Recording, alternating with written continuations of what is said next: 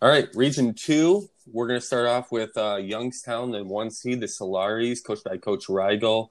17-1. They were undefeated before they lost in their conference tournament to Dayton. Not the greatest strength of schedule. They did beat Memphis by 14 in the first game of the season. Who's number 46? They beat. Yeah, they're just not a lot of great games on their Mm-hmm. schedule, but they've won. And Mm-hmm. that's all you can ask. They're going up against Detroit. So wait, is this? They've already played before. They are not in the same conference. Wait, did they not play before? They did. They They did. did. Second game of the season, Youngstown won 69-40. Okay. So Youngstown, they're led by Ethan Mitchell, and then they got the big man Jalen Fulton. Um, yeah, he's a great player, and Detroit. This might be this coach's first or second NTT. They got that great junior class, um, led by probably Austin Madden and Michael August, Marshall. Those are the three players in there. Um, but not amazing statistics for Detroit. Detroit is number 6 in allowing 3-pointers, number 10 in defensive points. So they try and keep the scores low. Youngstown is number 7 in defensive free throws allowed, number 4 in opposing true shooting percentage, number 5 in true shooting margin, number 5 in offensive rebounds, number 8 in rebounding margin, number 2 in steals, and number 1 in fouls, which means they don't foul, and Mm-hmm. then number 4 in points allowed. It's nice that Detroit made it. They won their conference tournament. Mm-hmm. Doesn't seem like they have much of a chance. They've already played and it wasn't really close. Right. Yeah, I would agree. I mean, you were saying like Detroit tries to keep the score low by also not scoring very much. Mm-hmm. And so I think that they probably once again get run out of the gym.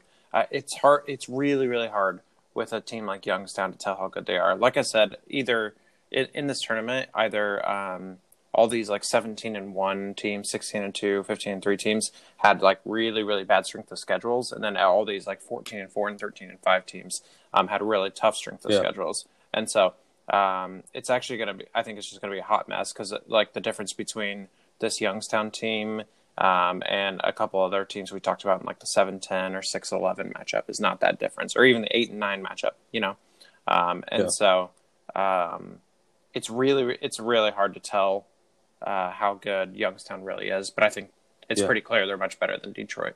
Yeah. In Detroit, I will give them credit. They only lost by 5 to Santa Ana, which is a Mm-hmm. huge. Mm-hmm. That's a big game.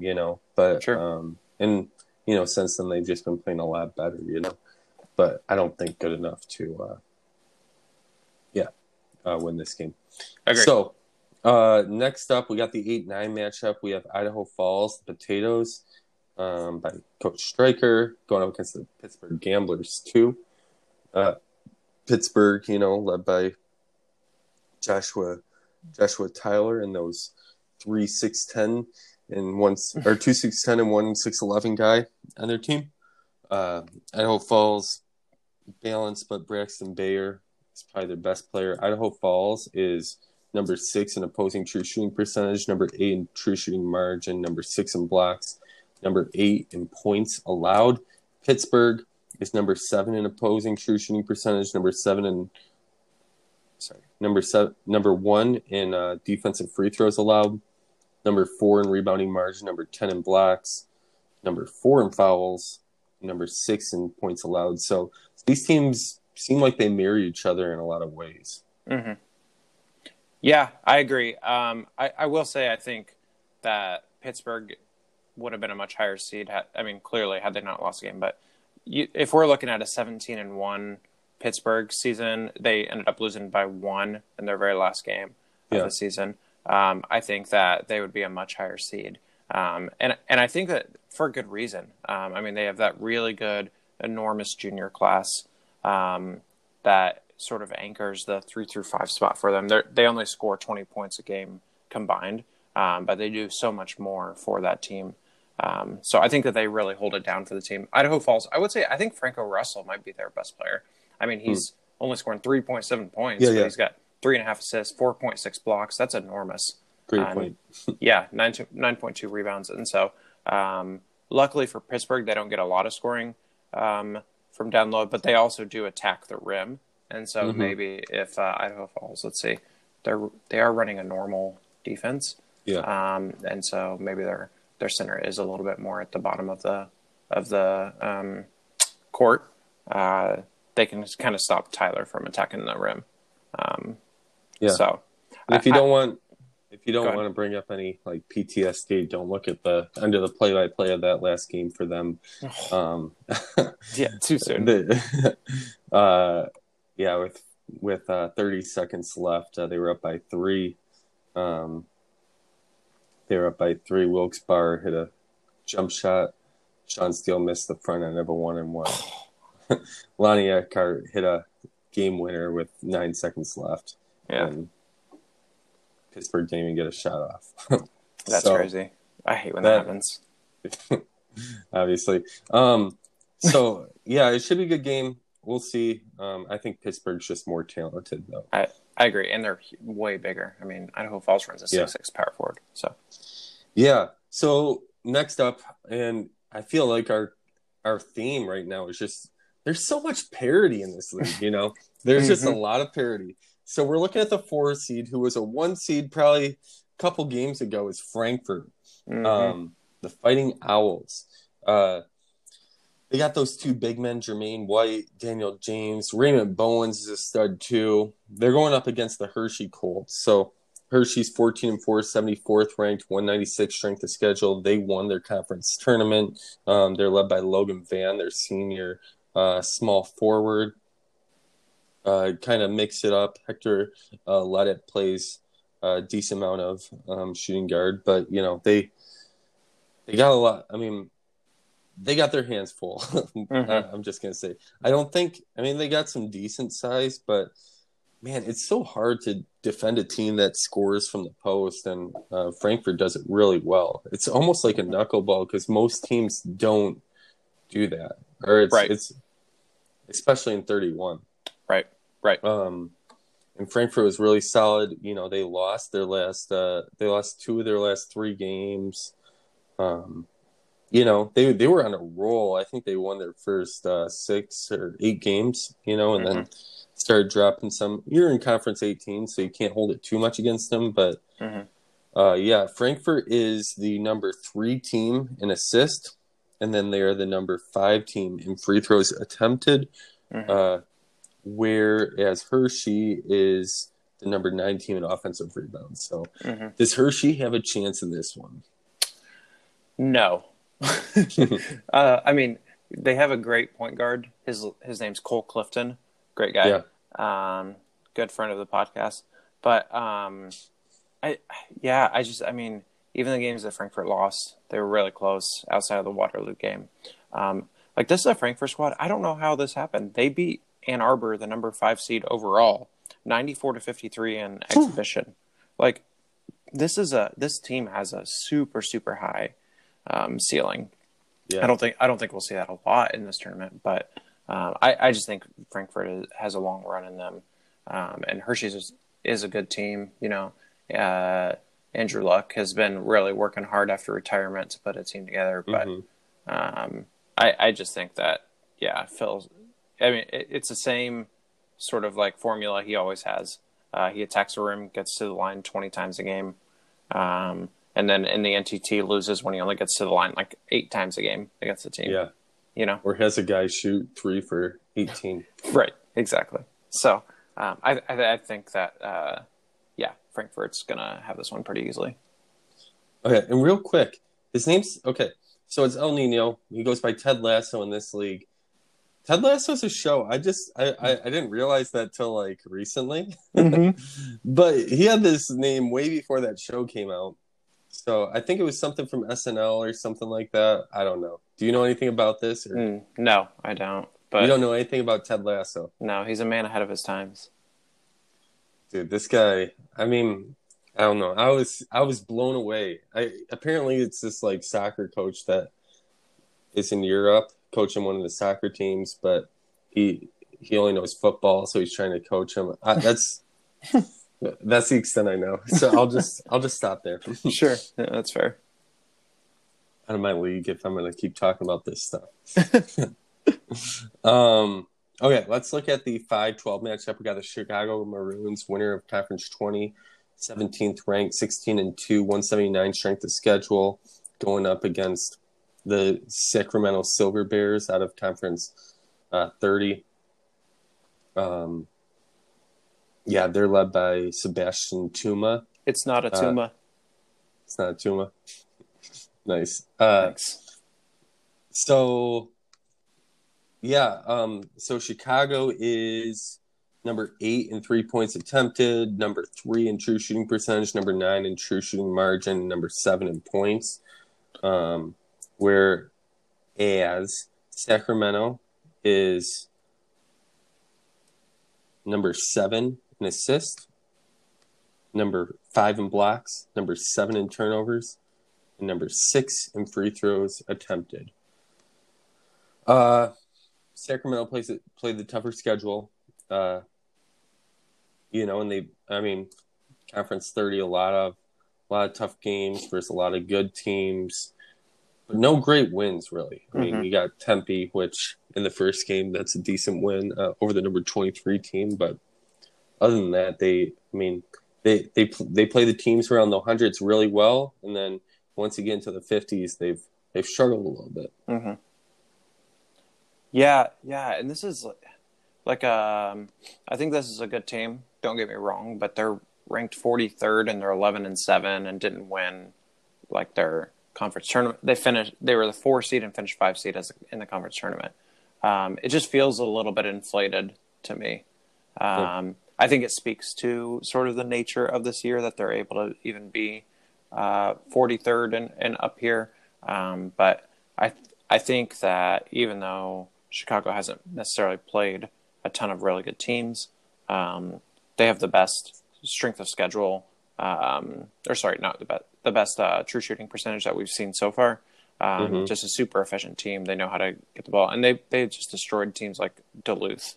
Yeah. You know what I mean? And they beat Erie, who's way underrated, and they destroyed Fort Wayne.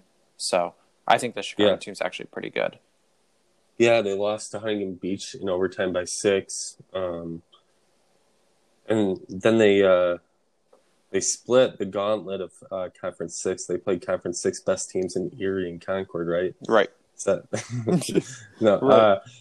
So they don't have a great strength of schedule either. You know, you got the Duluth win, and that's kind of what they're hanging their head on. You know, so yeah, you can shoot great against these teams, but what happens? Yeah, what happens when the teams are better? And they've shown a lot, but I want them to prove it against a team like Sacramento, and I think they're going to have a lot of trouble against a team like Frankfurt. Yeah, yep, I think you're right. Let's look at the next matchup.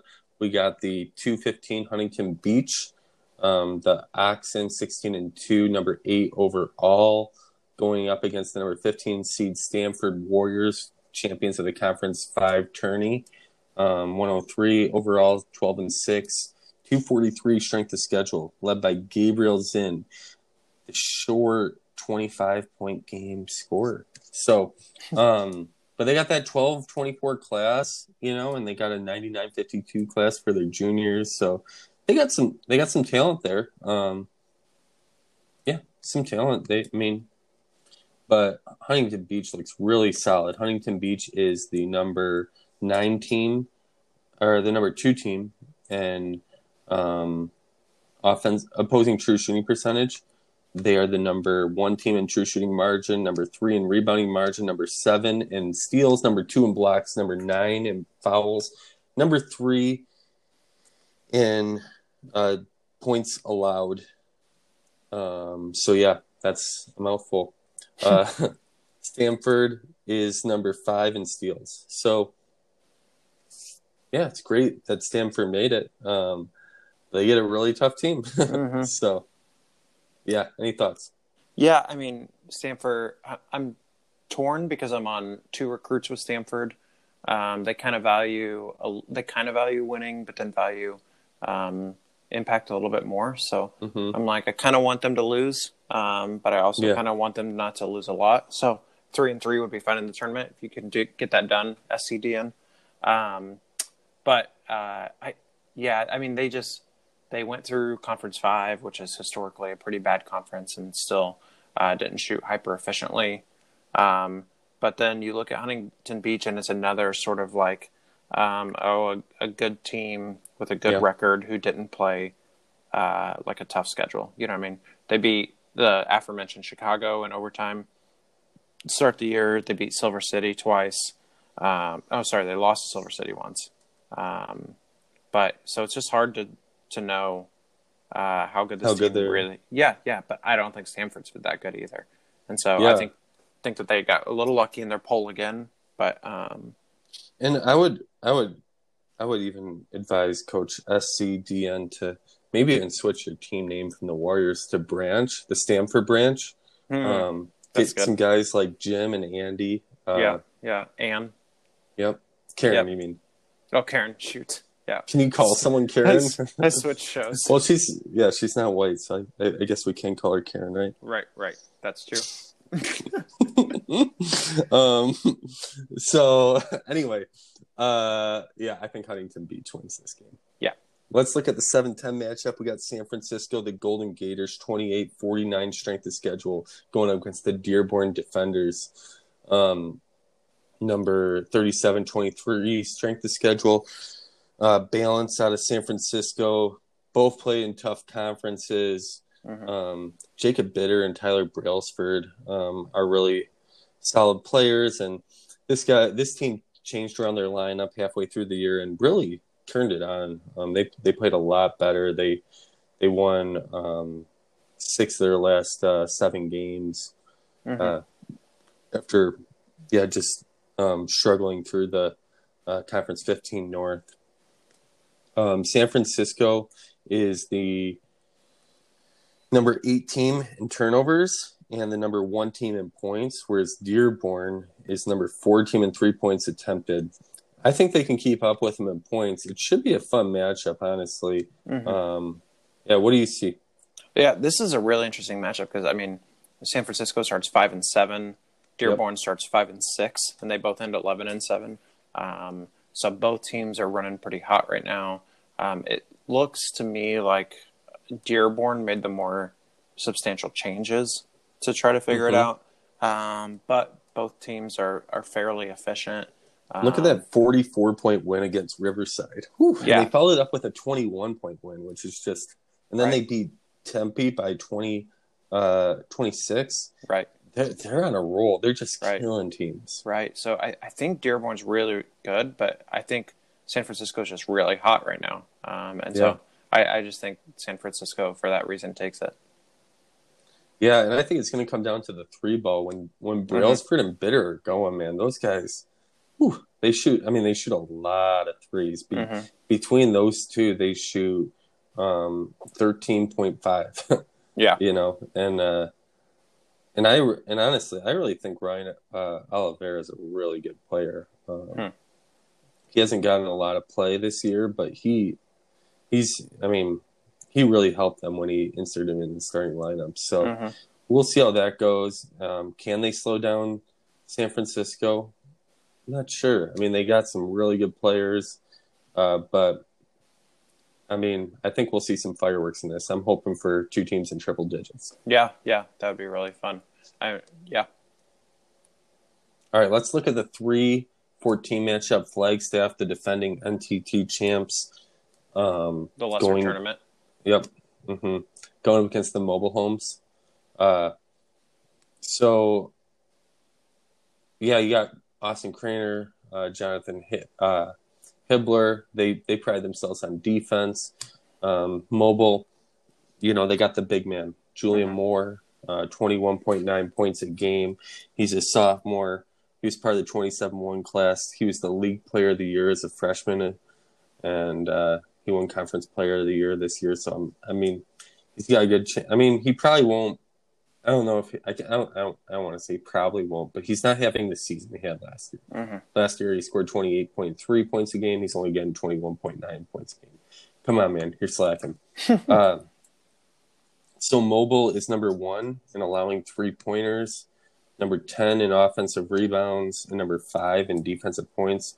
Flagstaff is number 5 in opposing true shooting percentage, number 7 in offensive rebounds, number 1 in steals, and number 9 in blocks. So we're in for a defensive battle, defensive showdown.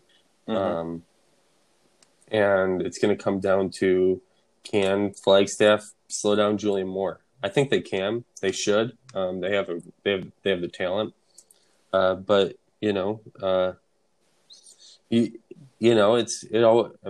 it's just one game, so anything can happen for sure. Mm-hmm. Yeah, and I think Daniel Alexander, the center for Flagstaff, is good enough to go head to head with Julian Moore and slow him down enough. You know what I mean? Because I think you do that, and that Mobile just doesn't have another guy that they can really rely on consistently. I like Kevin Grant was thinking about being on him, maxing him as well as a recruit, but so he's at least decent, but not fantastic. You know what I mean? Yeah. I mean, you take out Moore and Grant, and they're just trailer trash, right? Exactly. Yeah, easy. You'll turn them into like a famous rapper who will end up writing songs about you. Yeah. I